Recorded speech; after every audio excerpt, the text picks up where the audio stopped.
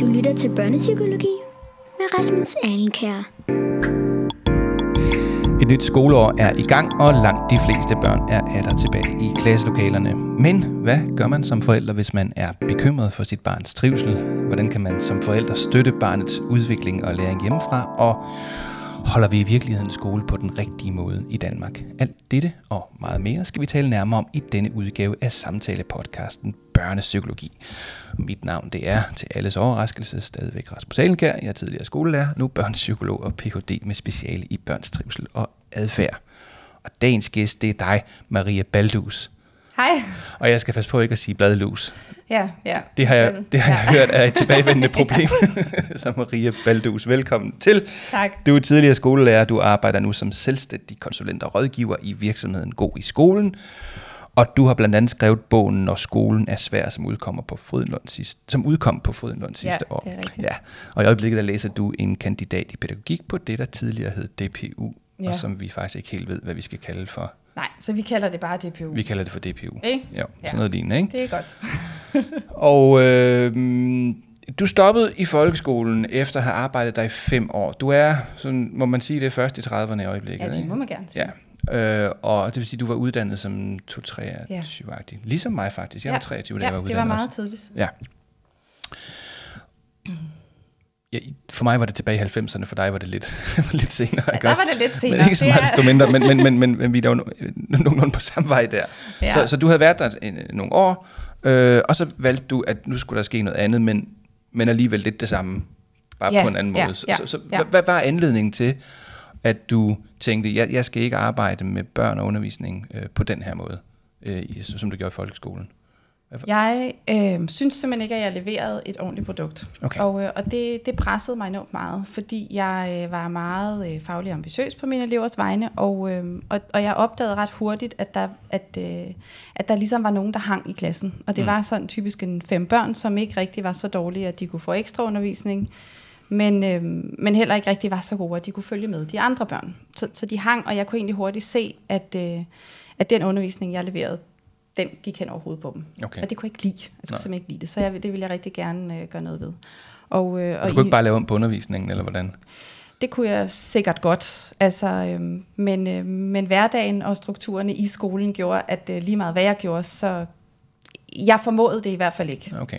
Jeg kunne ikke. Jeg havde det er et hårdt spørgsmål. Det var ikke Nej, men det er egentlig fint, fordi måske ville jeg have kunnet, hvis jeg havde haft 15 års erfaring, men det havde jeg ikke. Okay. Så jeg beder om hjælp. Altså, så jeg går simpelthen til skoleledelsen og siger, er det fint, hvis jeg holder et møde med de her børns forældre, en af gangen, og siger, det jeg har lyst til at sige var, nu må du tage dig sammen, ikke? Dit barn er ved at falde af på den i 1. klasse. Så, og her er, hvad du kan gøre. Jeg havde egentlig også lyst til at hjælpe dem, og sige, men hvis du ikke gør noget nu, så er der ikke nogen, der gør noget. Okay. Det havde jeg lyst til at sige til forældrene. Det måtte jeg ikke. Det var helt forbudt. Og det synes jeg var enormt svært, fordi jeg kunne se, at jeg kunne ikke hjælpe dem, det havde jeg ikke tid til. Skolen kunne ikke hjælpe dem, det havde de ikke mulighed for, og de her børn hang. Og det var faktisk så også mig, der skulle rumme, at deres forældre kom tilbage om 1 år eller 2, og var lidt sure over, at jeg ikke havde leveret. Ja. Så jeg følte mig egentlig rigtig låst. Og det gjorde, at jeg havde brug for at arbejde på en anden måde. Jeg havde simpelthen brug for at kunne komme ind og snakke med de forældre om noget af det, der var rigtig vigtigt for deres børns læring. Så du stoppede som lærer, sagde tak for denne gang, og så åbnede du så din egen virksomhed. Ja. Du skrev en bog også. Du skrev 2 bøger, ikke? 2 bøger, ikke? Hvad var det nu, den første hed? Den hed Støt dit skolebarn. Støt dit skolebarn, ja. Ja. Og den kom for 3-4 år siden, kan det passe? Ja, det var i 16 måske. Ja.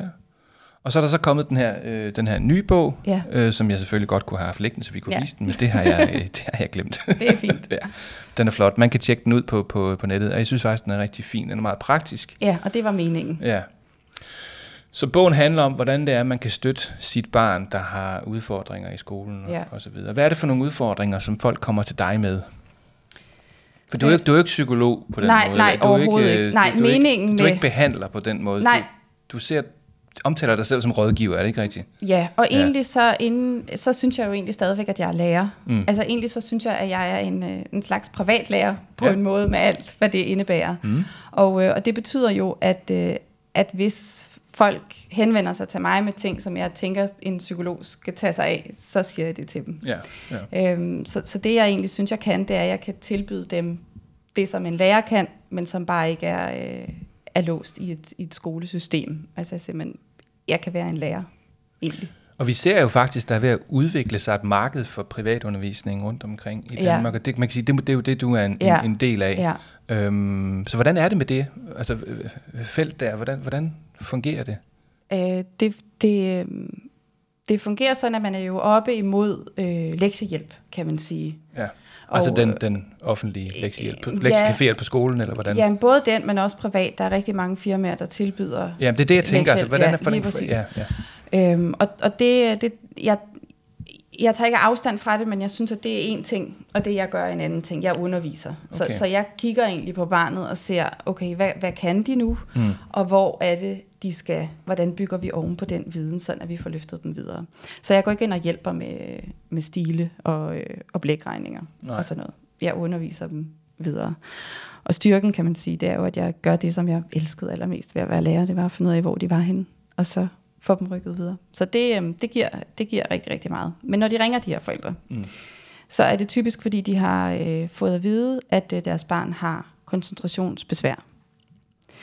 Og det i sig selv er et ord, der stritter enormt meget på mig, fordi det føles meget definitivt for de her forældre. Altså nu er du sådan en med koncentrationsbesvær, og de ved ikke rigtigt, hvad de skal gøre for at få afhjulpet den der koncentrationsbesvær. Så det bliver sådan en underlig gnidret situation, hvor de synes ikke rigtigt, de får hjælp til at komme videre, men deres barn har det her kæmpe store problem, som der ikke rigtig er nogen løsning på. Okay.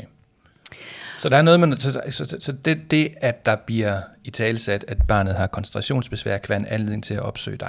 Er der andre anledninger til, de opsøger dig? Ja, så er der også rigtig mange, der bare har været til et møde, hvor de får at vide, at deres barn ikke rigtig trives, at de ikke rigtig har det godt, at de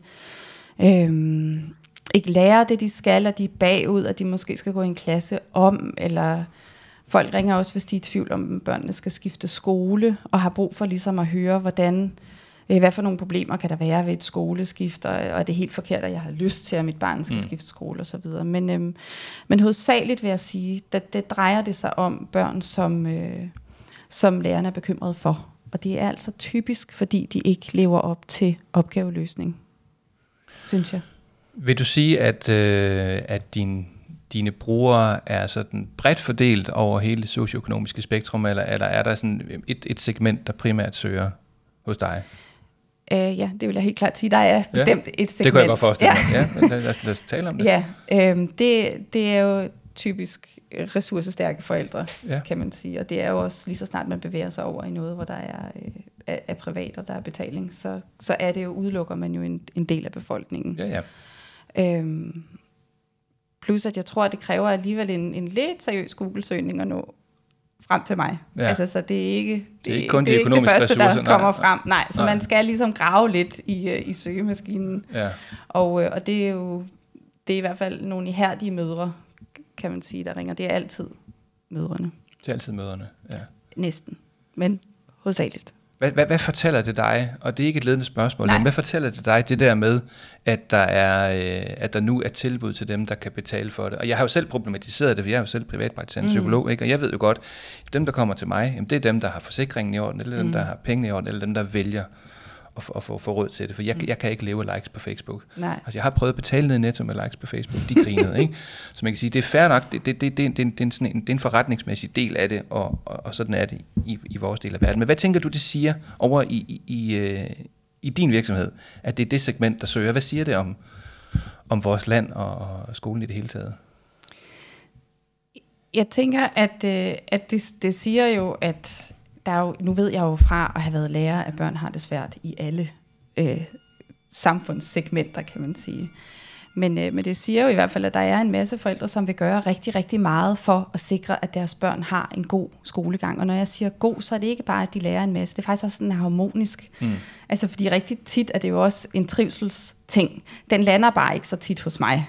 Det er typisk en faglig ting, der lander hos mig. Men jeg ved, at rigtig mange af dem, der ringer, har også trivselsspørgsmål. Ikke? Så det siger noget om, at der er altså en gruppe af forældre, som vil betale rigtig meget og gøre rigtig, rigtig meget for, at deres børn får en god harmonisk skolegang. Kunne det være nogle af dem, som du tænker, der måske skulle have været til en psykolog eller til en udredning, som måske kommer til dig, fordi det er måske lidt mere light, eller også er det den, der er mulig? Og når jeg siger light, så er det ikke, fordi det er komplekst, ikke også, men så er det ikke psykiatrisk, men man tænker måske trivselsudfordringer er ikke noget, man udrede, og så kan man så få hjælpen hos dig. Jeg holder mig meget på det faglige.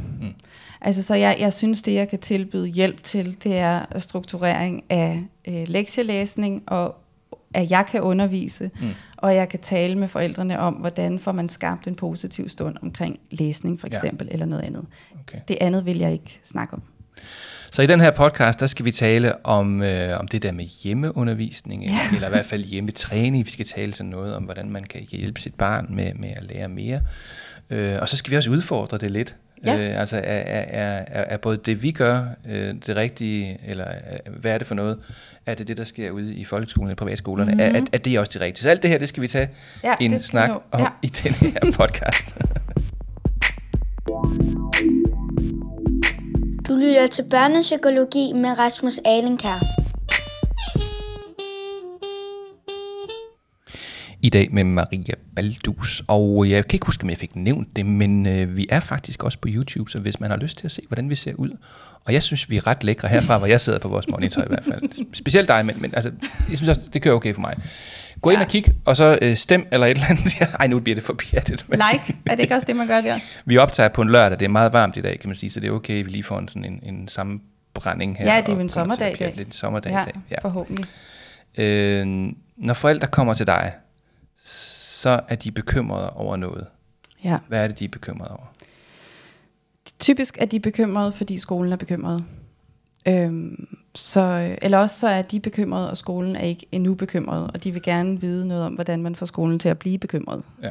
Ja. Men det må du lige forklare, hvordan. Altså, nogle gange, så er det sådan, at forældre kan se deres børn mistrives, og de har simpelthen rigtig svært ved at få overbevist skolen om, at de her børn mistrives. Ja.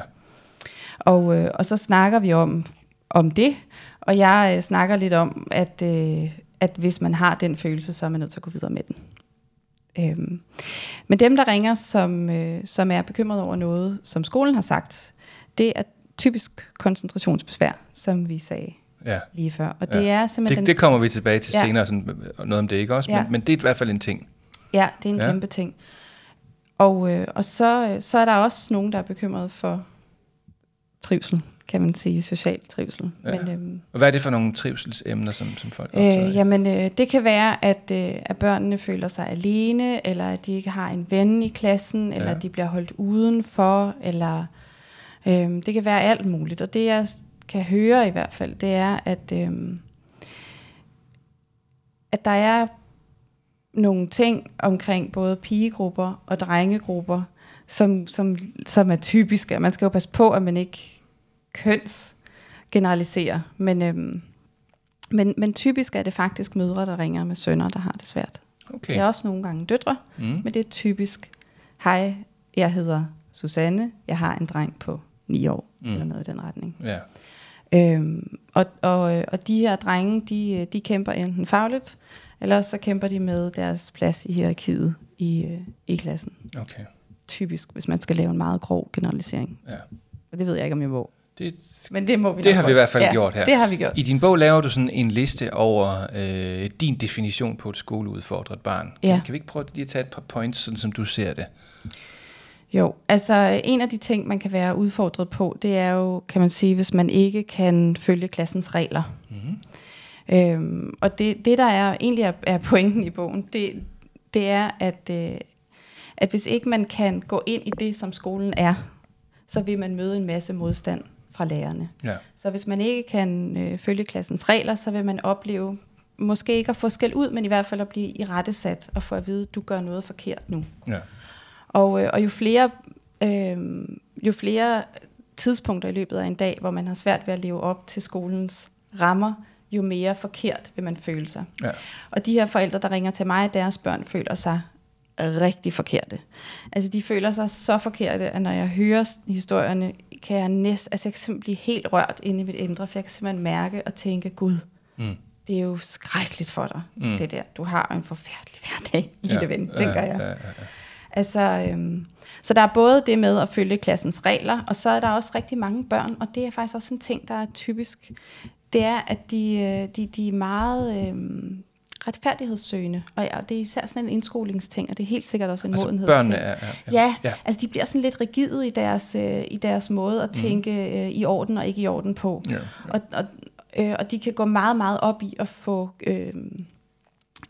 gjort tingene retfærdige i forhold til de regler, de har op i hovedet.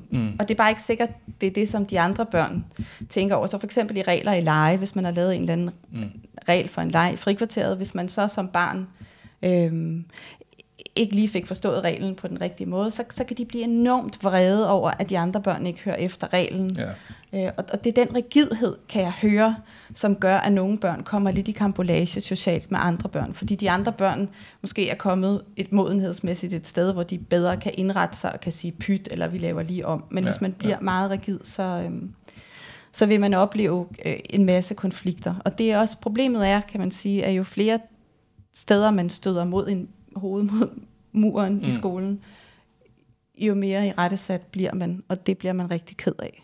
Hvad med selvtillid og selvværd og den slags? Er det også nogle af de ting, du... Ja, det kommer jeg jo også ind på i bogen, og det, der er min pointe fra bogen, det er i hvert fald, at nogle mødre tror, er min oplevelse, at man kan kramme børn til en bedre skoledag. Og det betyder simpelthen, at når de ringer, og børnene, de kan ikke løse opgaverne, de kan ikke lave opgaverne færdige, de er fagligt bagud, de kan ikke læse på samme niveau som de andre i klassen, så får man lyst til, for jeg er også mor, så får man lyst til at sidde med sit barn på skød og kramme dem hele eftermiddagen og sige, at de er okay. Og det skal man helt sikkert gøre. Det gør vi fædre også, faktisk. Ja, selvfølgelig. Ja, det gør ikke. Men det bliver man i hvert fald bare ikke bedre til at læse af. Ja, det er du ret i. Ja, så nogle gange så tror man, at man ligesom kan, hvis man bare elsker dem nok, så kommer det nok. Og man kan ikke omsorge sig ud af læringsudfordringer. Nej, og jeg plejer at komme med sådan et fint eksempel, synes jeg, at hvis ens barn går til fodbold, og de gerne vil blive bedre til at score mål nede på fodboldbanen, så kan man godt kramme dem og sige, at det skal de nok lære, men simpelthen det, man er nødt til, det er at tage dem i hånden og gå ned på fodboldbanen og øve sig i at score nogle mål. Ja, det synes jeg er en meget sund indstilling. Sådan de her, det synes jeg. Ja, virker meget det er godt. Oplagt. Ja.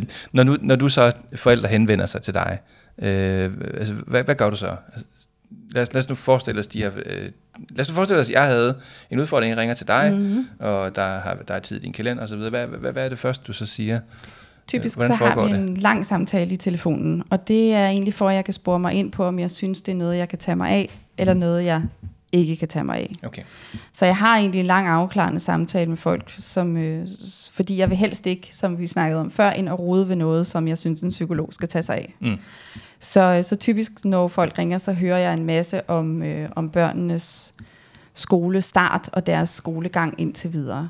Og så finder jeg ud af, om de falder ind i den kategori, der hedder, vi har brug for hjælp til at få lidt struktur på at få noget skole ind i hverdagen herhjemme, eller børnene kunne være interesseret i privatundervisning. Er det nogle gange sådan, og det er ikke et ledende spørgsmål det her, er det nogle gange sådan, at det måske i virkeligheden i højere grad er forældrens bekymring, du adresserer, end det måske er det egentlige behov, som barnet har? Altså nogle gange kan man jo godt som forældre have en bekymring, så man er nødt til at spare lidt omkring, at egentlig... Er der egentlig nok i det her til, at jeg egentlig med ret kan være, eller bør være bekymret omkring det her? Det er der noget af, helt klart. Altså det er der helt klart. Og bekræftelse af fundamentet for bekymringen, ikke? Jo, og man kan sige, når det er, jeg taler lektier og sådan noget, som vi også kommer videre ind på, så er det med forældrene udelukkende. Altså det er simpelthen ikke med børnene, fordi min helt klare indstilling, det er, at det er forældrene, der er nødt til at lave den ramme. Altså der er ikke noget, der rigtig mange vil ønske, at jeg kunne snakke med deres barn i en time, og så få dem overbevist om, at det er vildt fedt at gå i skole. Ja. Og det kan jeg ikke. Det kan man være god. Det kan være nogen kan, men det kan jeg ikke. Og jeg tror egentlig også på, at det starter et helt andet sted. Jeg tror på, at det starter med at vise noget med, hvordan vi gør ting i vores familie. Men så har forældrene så snakket med dig, eller talt med dig i telefonen, og så har I fået afklaret, at det er din opgave, er det ikke din opgave? Ja. Og så går ud fra, så møder du barnet. Jeg møder aldrig børn. Det er kun til forældrene? Ja, Okay. hvis jeg privatunderviser børnene, så møder jeg selvfølgelig børn. Ja, det var det, jeg mente, altså, hvis det var en del af det. Helt klart. Ja. Men når jeg snakker sådan generelt læsetræning og så videre, Så er det til forældrene? hjemmeundervisning, der er det kun forældrene. Okay. Ja. Ja. Så hvis der kommer en undervisningsdel, så er det barnet bliver koblet på, men så går rådgivningen altså til forældrene. Ja. Ja. Virker det? Det synes jeg, og det er også min oplevelse, at det gør det. Det melder de i hvert fald tilbage. Der har været en mor, som jeg mødte tilfældigt på gaden, og hun gav mig et kram og sagde, ej, hvor vil jeg bare ønske, at alle vidste det, som du vidste. Ja. Og i virkeligheden er det jo helt basis lærerviden. Altså, der er jo ikke noget hokus pokus over det. Og alle lærere er helt sikre på ved det her fuldstændig. Ja. Og det var det, der var bogens formål. Det var simpelthen på at give forældrene en indsigt i det, som man ved, når man er lærer. Okay. Ja. Lad os snakke videre om det lige om et øjeblik. Ja.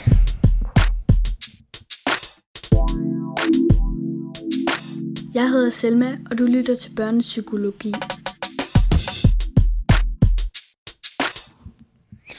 En af de ting, som du allerede har været inde på, Marie, det er, at en del børn har udfordringer med koncentration. Ja. Og det er også noget af det, du skriver om i din bog, og jeg kan da i hvert fald også genkende til, at det er det kan være svært. Ja.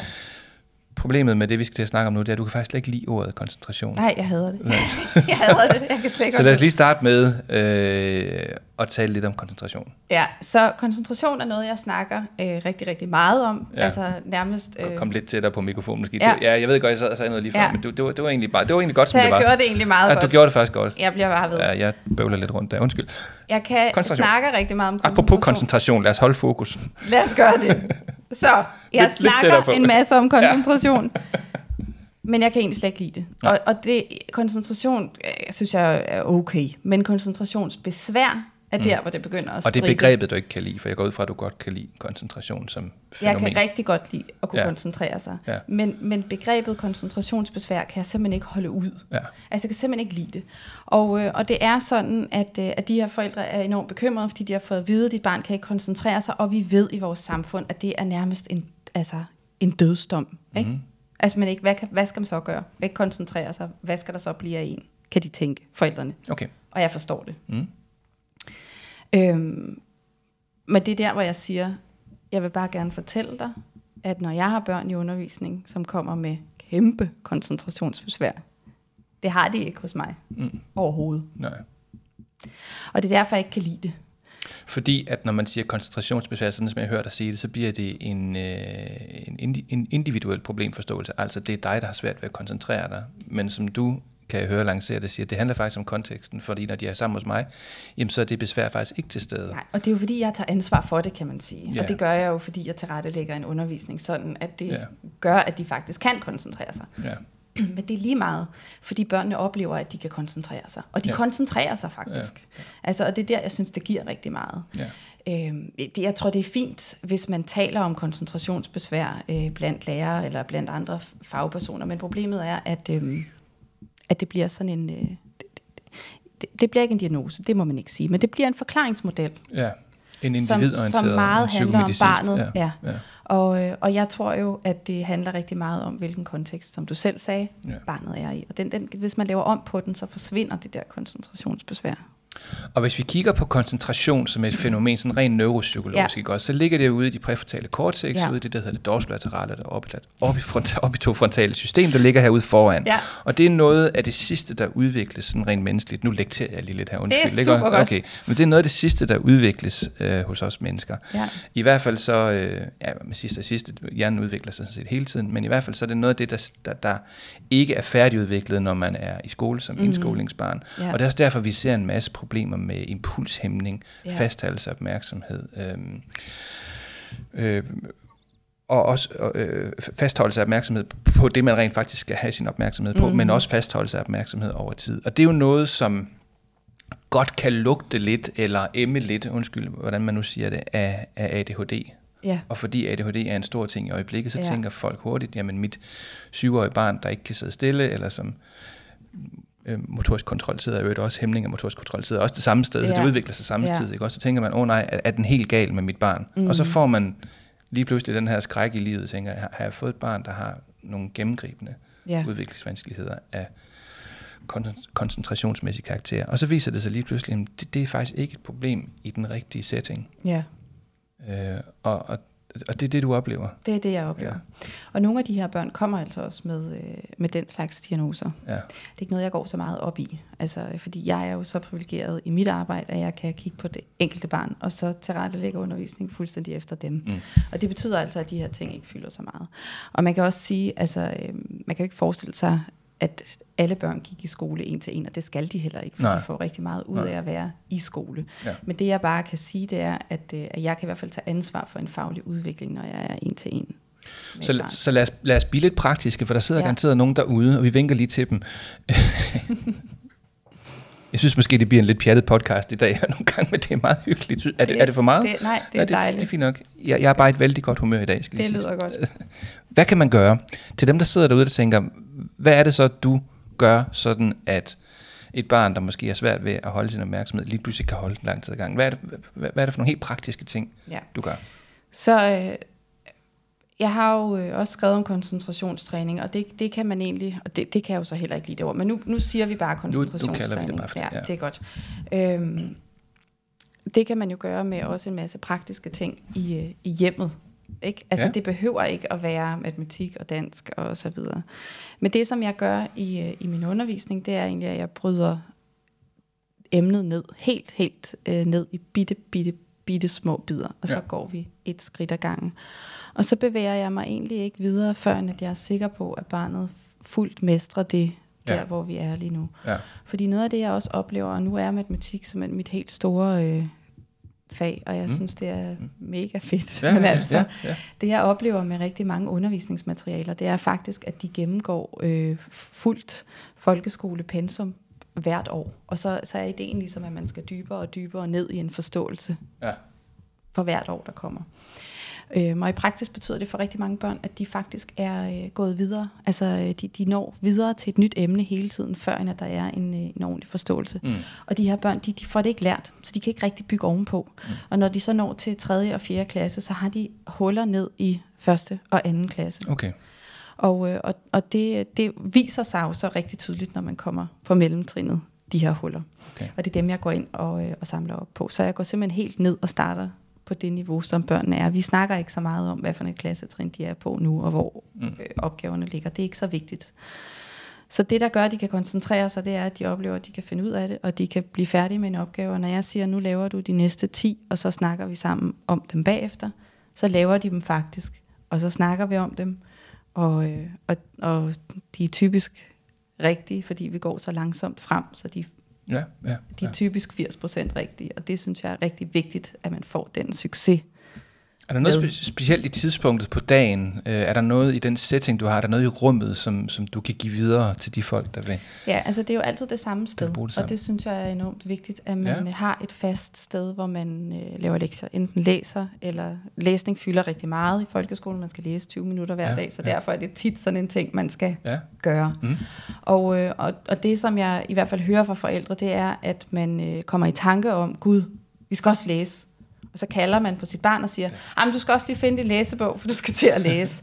Og tit er børn i gang med noget andet, og det føles simpelthen så surt, når nogen kommer med noget, man ikke lige havde tænkt sig, mens man er ved noget andet. Ja. Og derfor er der tit en masse modstand på de der lektier til at starte med. Så hvis man er godt forberedt, og har et fast sted, man sidder, og en fast måde at gøre det på, og et bestemt tidspunkt, man gør det på dagen eller på ugen, så oplever jeg simpelthen, at den modstand forsvinder, fordi børnene kan regne det ud. Mm. Der er også noget med at regne det ud. Jeg underviser jo i en time, og det er lang tid. Det er rigtig lang tid. Det er rigtig lang tid. Børnene siger, Gud, hvor går det hurtigt. Mm. Fordi vi har det faktisk dejligt, og det er jo skønt. Men de ved, at det er en time, og de ved, at det slutter igen, og de ved, at det var ikke lige pludselig længere tid. Og noget andet, jeg også hører fra forældre, det er, at de kæmper med børnene om at få dem til at lave de her ting, og når de så endelig kommer i gang, og det går så godt, så siger man, tag lige en side mere. Og for børnene kan det opleves simpelthen, som om man ikke overholder sine aftaler med dem. Og jeg ville også have, hvis jeg var i gang med at lave et eller andet arbejde, og der kom en og sagde, du tager lige en til, når jeg havde tænkt, at jeg var færdig. Altså, det ville jeg også have. Og jeg forstår godt, at børnene havde det. Ja. Så min ramme er meget, meget fast. Det var faktisk en rigtig god point. Ja, de hader det. Ja. Og det er sådan, at forældre overholder egentlig ikke de aftaler, de laver med børnene. Og så kan jeg så godt forstå, at børnene heller ikke synes, de skal overholde de aftaler, de laver med deres forældre. Og det er også sådan nogle gange, at så er det sådan, at den ene dag skal man læse, og den anden dag, der springer vi lige over, fordi der havde vi ikke lige tid.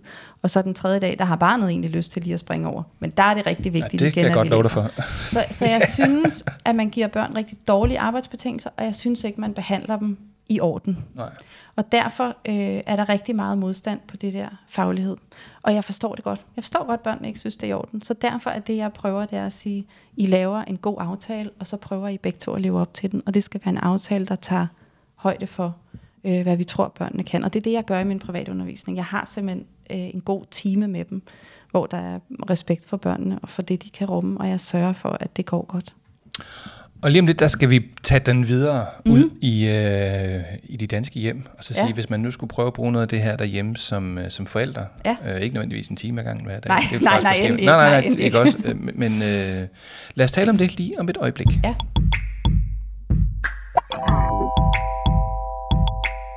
Du lytter til Børnepsykologi med Ralle Alenkær.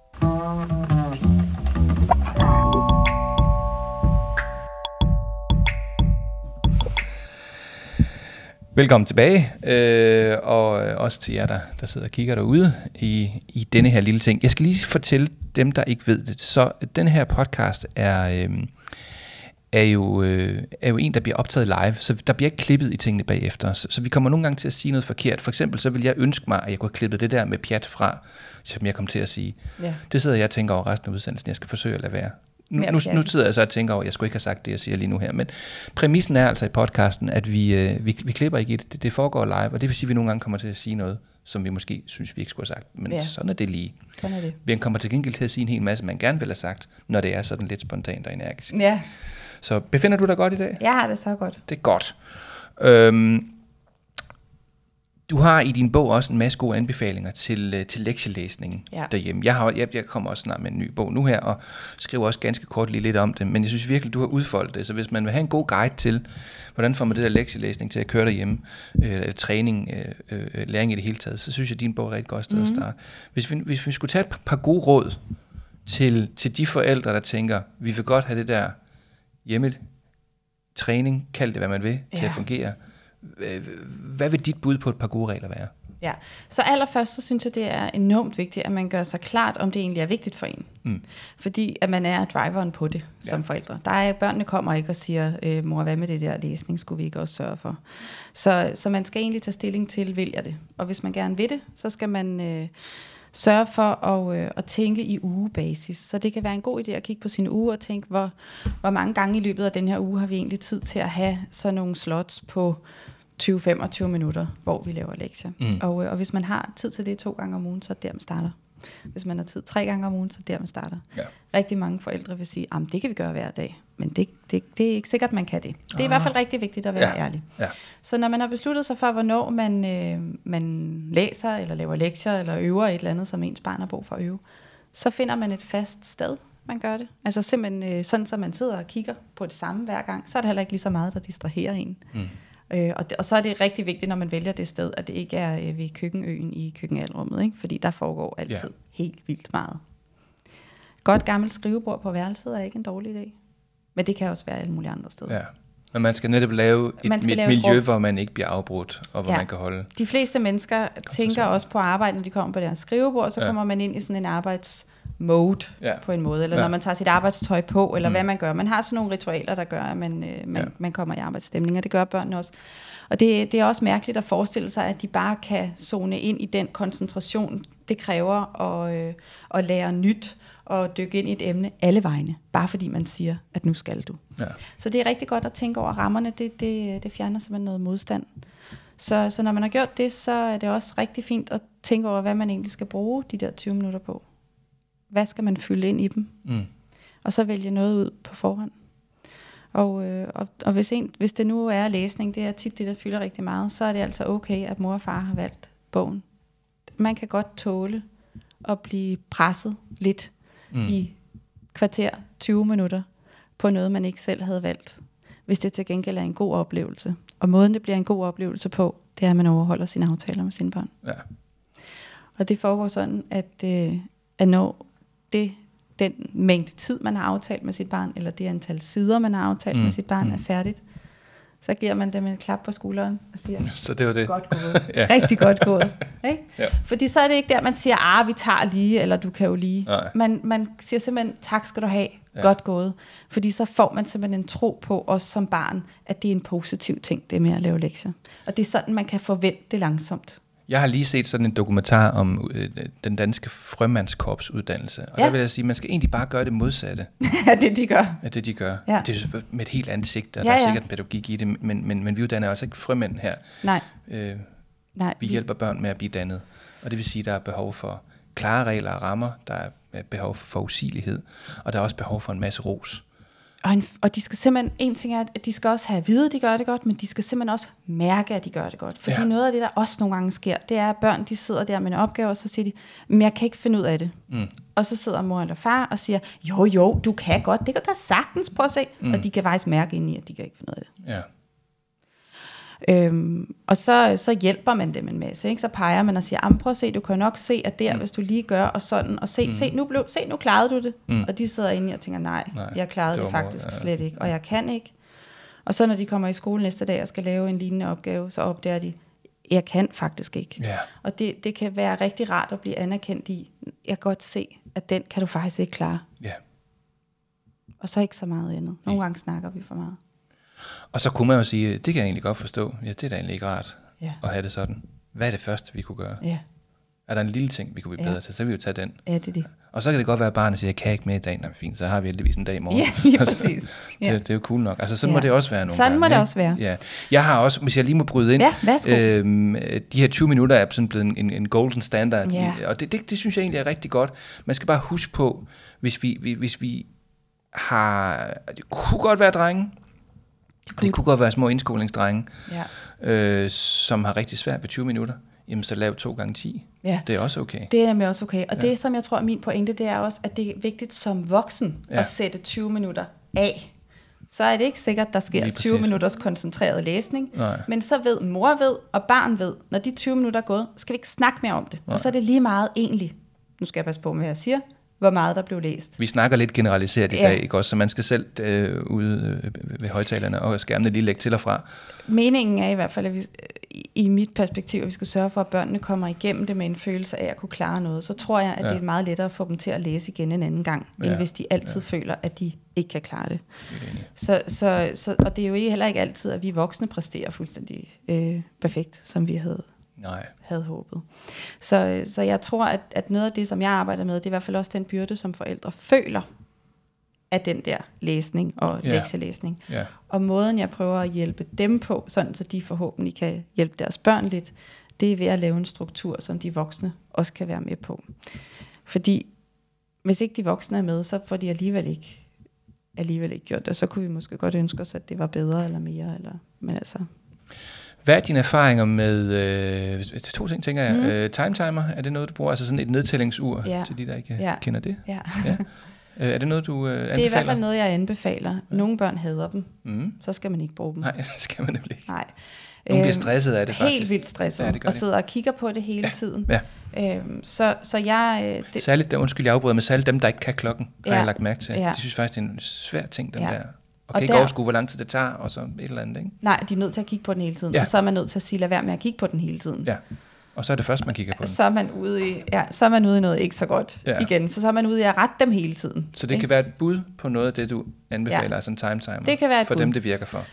Der var en anden ting, jeg skulle spørge, og det er sådan noget som belønning, altså i form af goder, eller så må du få noget slik, eller sådan et eller andet. Ja, det arbejder jeg virkelig også meget med, og jeg ved godt, det er super udskilt, men altså, jeg tror på, at vi godt kan vende børns tankegang til at tænke på, at lige nu kæmper jeg for noget, og så kommer der noget, jeg godt kan lide senere.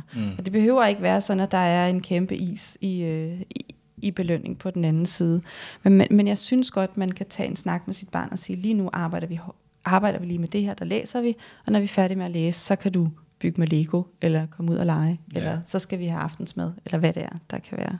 Og vi har jo faktisk et helt afsnit om straf og belønning her i den her serie her. Og noget af det, der var en væsentlig pointe i det afsnit, det kan man gå tilbage og høre, hvis man har lyst til det, det er, at nogle gange så kan sådan en politisk ukorrekt belønning faktisk være det, der kan være en god anledning til at komme over den første hurdle. Ja. Ikke? Og sådan kender jeg det også for mig selv. Altså, hvis man så skal man have en kop kaffe, ikke? Eller nu har jeg slået græsplænen, så må jeg få en kold øl. Altså, det er fair nok. Det er også noget af det, vi kan have i verden. Eller hvis en opgave er virkelig svær, ikke? Så går man fra den og laver en kop kaffe. Eller sådan et eller andet. Altså. Fordi man simpelthen har brug for. Ja.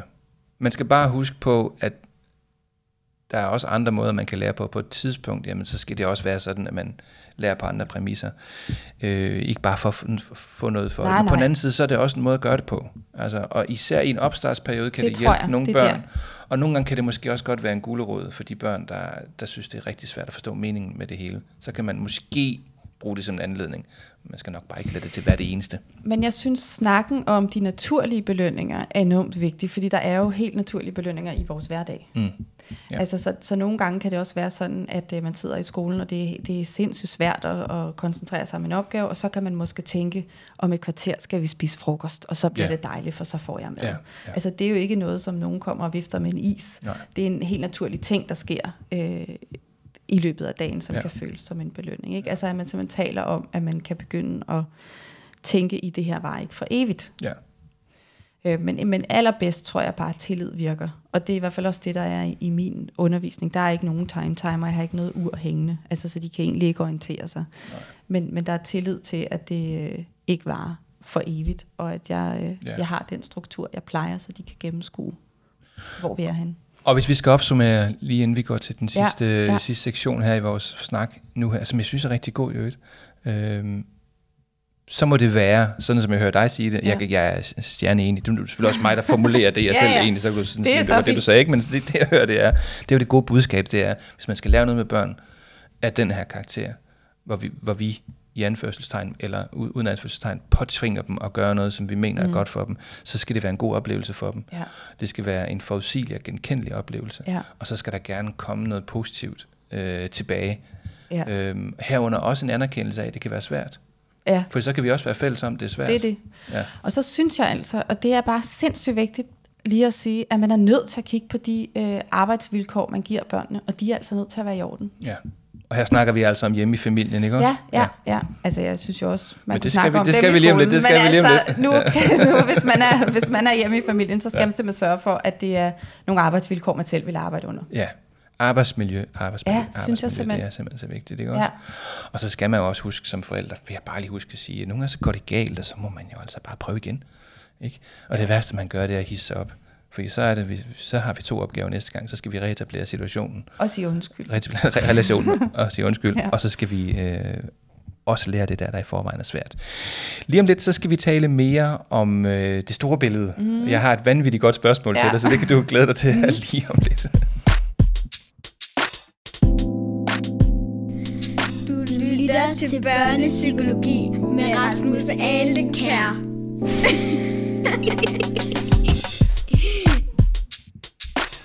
Et par ærlige fnisetøser i jinglen her. Godt, jeg har et rigtig godt spørgsmål til dig nu her.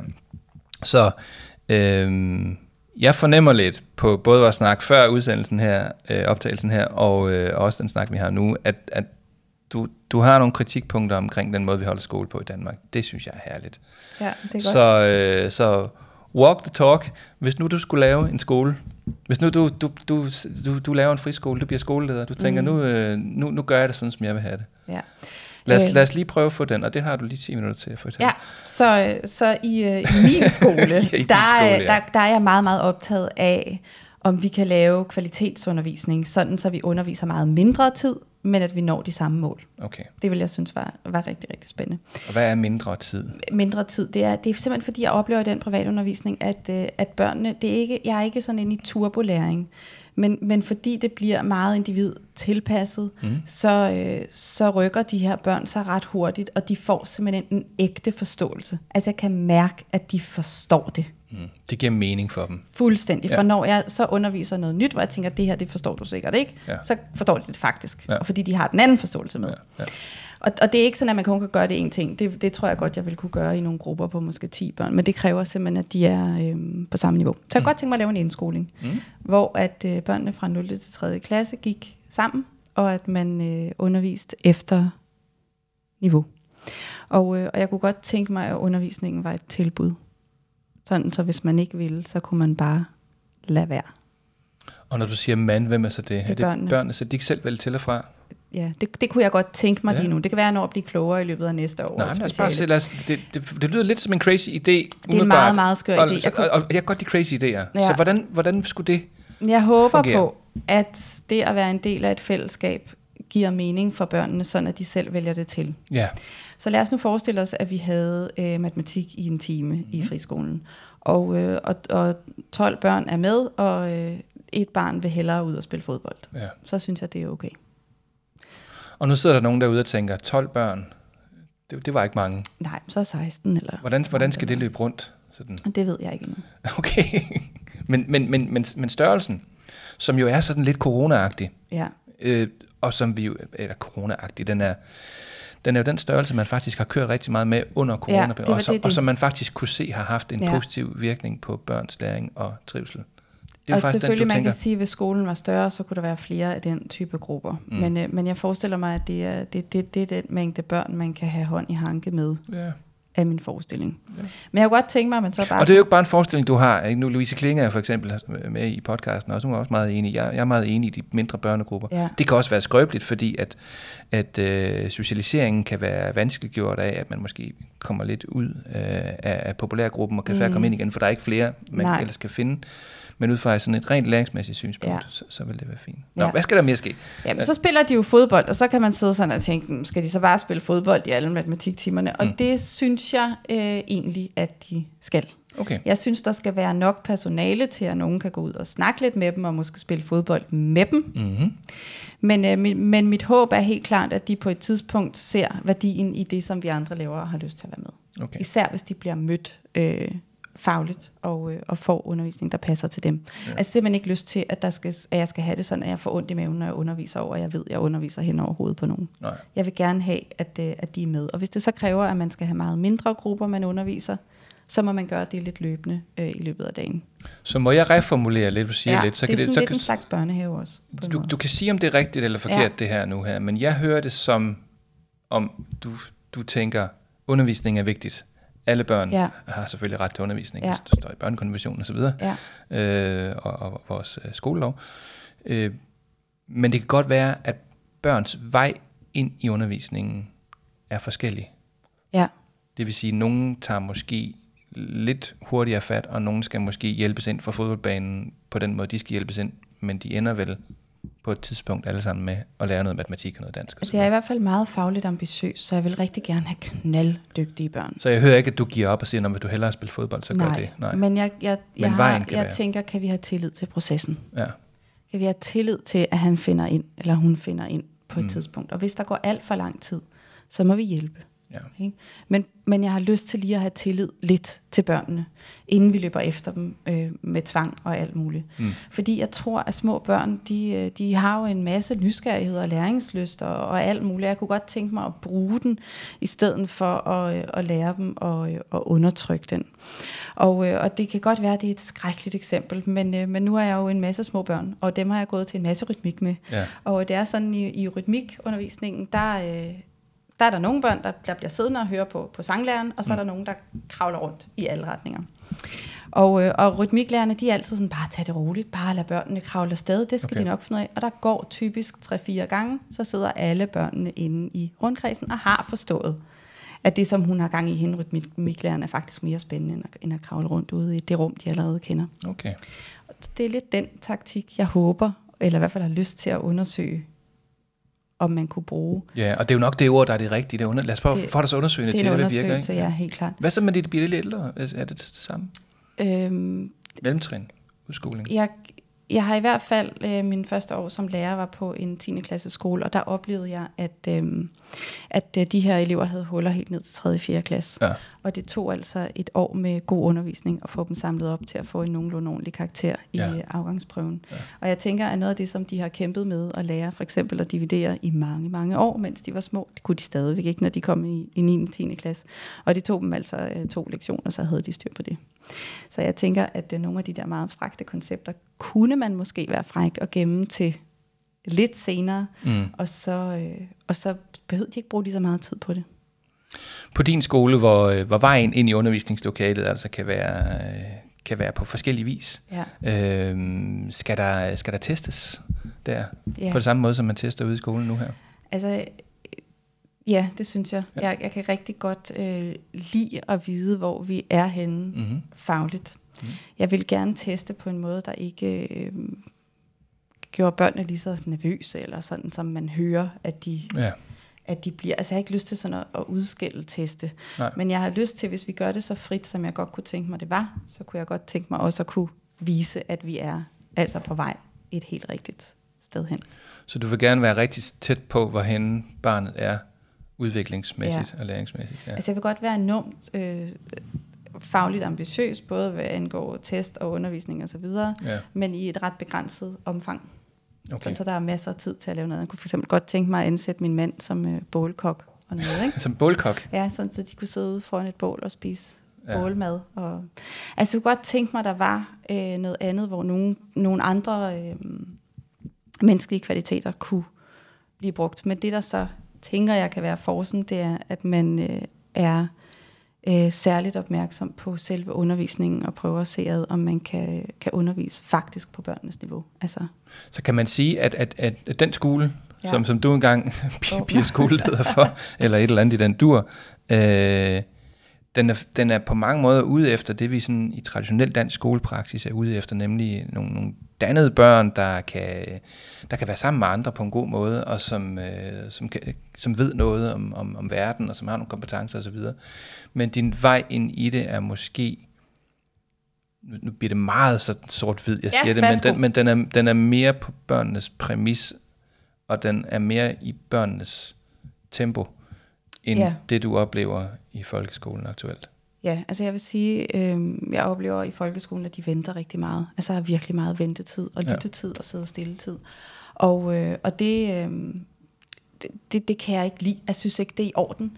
Jeg synes, vi beder børn i folkeskolen om nogle arbejdsbetingelser, som vi aldrig vil bede voksne om på arbejdspladser. Nej. Jeg simpelthen godt tænke mig at gøre det i orden for børnene. Ja. Fordi vi forventer heller ikke, at voksne sidder så tæt i klasselokaler og har en så tæt arbejdsmarker, som børn skal ligesom kunne sidde ved siden af hvem som helst, der arbejder osv. Der er rigtig mange ting i folkeskolen, som kræver rigtig meget af børn, som voksne slet ikke ville kunne præstere. Jeg gad godt lave et miljø, der var fagligt meget ambitiøst, men som gav børn nogle ordentlige og meget mere frie, børneagtige arbejdsbetingelser.